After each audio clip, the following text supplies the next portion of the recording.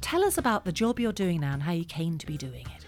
Okay, so I'm the Head of Patient Experience for Mental Health and Learning Disability at NHS England, but I also hold the remit within Patient Experience team for vulnerable and marginalised patient populations, which include lesbian, gay, bisexual, trans in the widest population, and the others, which you can call the Q, I, etc., so intersex as well as gypsy travellers, etc. Now, you're a bit of an NHS lifer, aren't you? Yeah, about 24 years, I think, now. Obviously, you've been an NHS employee in a variety of roles for a long, long time. What's your experience as a black gay man been of being an NHS employee? There's two types of organisation and two types of issues I've faced. Firstly, when I've worked in organisations where there are no black people are much more comfortable to talk to me about the gay issue. Right. And so it's actually easier to be gay than it is to be black. But one of them I have to come out about, one of them I don't. So I think that's quite an interesting quandary, how people find it perhaps easier to talk about sexual orientation in areas like, Manchester, part of the big cities, I guess. That's true to say. I think it's a bit different in some of the more rural communities. Where there's very diverse NHS organisations, I've had some really interesting ones. So I worked in a organisation in East London once. It was interesting. There was quite a few Asian staff there, and my heritage is my father was Sri Lankan, mother was English, and I was in my 30s, I think, at the time. And there was a woman there. She said, "Oh, you're not married?" And I said, "Oh, no." And she said, "Oh, I've got some friends I'd like you to meet." So before I knew it, I was kind of on a date with a woman. Awkward for both of you. Well, it was, yes. It was a bit of a Will and Grace moment. And I was very honest with her, and we had a good laugh about it, actually, and everybody was really cool. So this brings me to the question of voluntary disclosure, because as we've now discovered, the disclosure levels amongst the lesbian, gay, bi and trans community in the NHS workforce are really, really low. If you're working somewhere new, how would you gauge whether you wish to be open or not? So what I've been doing the last probably 10 years of my career is before I apply for the job, I look on their website. I look to see whether they have staff networks. I look to see whether they have positive mention of same-sex relationships. So, their benefit policies, so whether it be maternity and adoption, they talk about same-sex couples.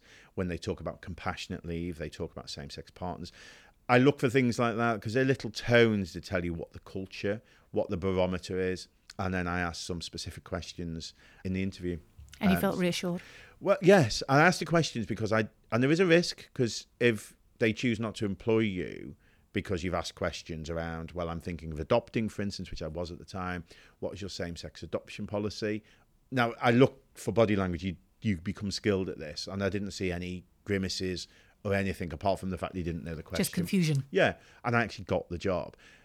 And there is an argument here. So some people say, I would never do that because I might never get the job. My answer is, well, if I wasn't going to get the job because I was gay, then I wouldn't want the job in the first place. So what do you want to see in organisations? Obviously, you're part of, you're involved with the NHS. I'm thinking about organisations generally who have a stated objective for whatever reason, financial and or legal, ethical, to make their workplaces more comfortable and welcoming and inclusive for everyone. What do you want to see? Do you want to see networking groups? Do you want to see straight advocates? Do you want to see LGBT champions? What works for you? None of that, really. I think what I want to feel, so I don't want to see things, I want to feel that I'm not judged by my sexual orientation or the colour of my skin. I completely understand what you're saying about that. I'm putting myself in the shoes of a CEO of a boardroom and thinking, we want to drive that culture in an organisation. That's who we want to be.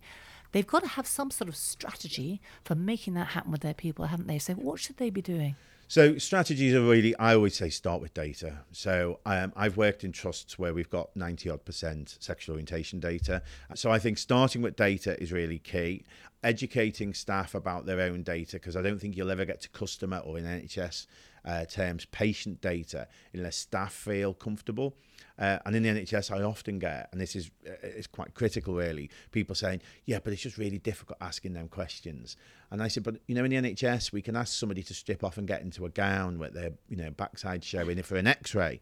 But we can't ask them what their sexual orientation is. And some people go, well, yeah, but that's what they do in their bedroom. No, it's actually not. It's not about sex.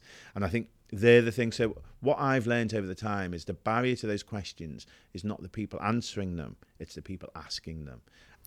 Do you get the sense that employers generally are getting there with this? I am. Of course I am. So with the advent of equality within the workplace and the equality within social settings with regards to goods, facilities and services and equal marriage, all of that drives a new normal. And I think I saw statistics, being a father of two wonderful children, that adoption now, 12% of adopters, new adopters, are LGB.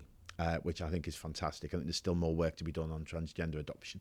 But I think we are getting there, and I think there is a creation of a new normal. But it's interesting when you go out, it's created a difference. It's much harder to be public and not be out when you're an adopted parent. And it's something I hadn't considered.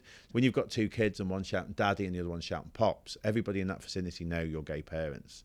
So hate crime for LGBT people is on the increase and has continued to. You worry that's going to reflect in the workplace? Well, most workplaces are a reflection of society. I do still look at organisations. If I'm looking for another role, if I'm going for an interview, I still think about how will I fit. And do you think college leavers are doing that right now? I think some are, and I think maybe their first choice will be an organisation that has a history of positive LGBT outcomes, either in Stonewall or have stuff on their website.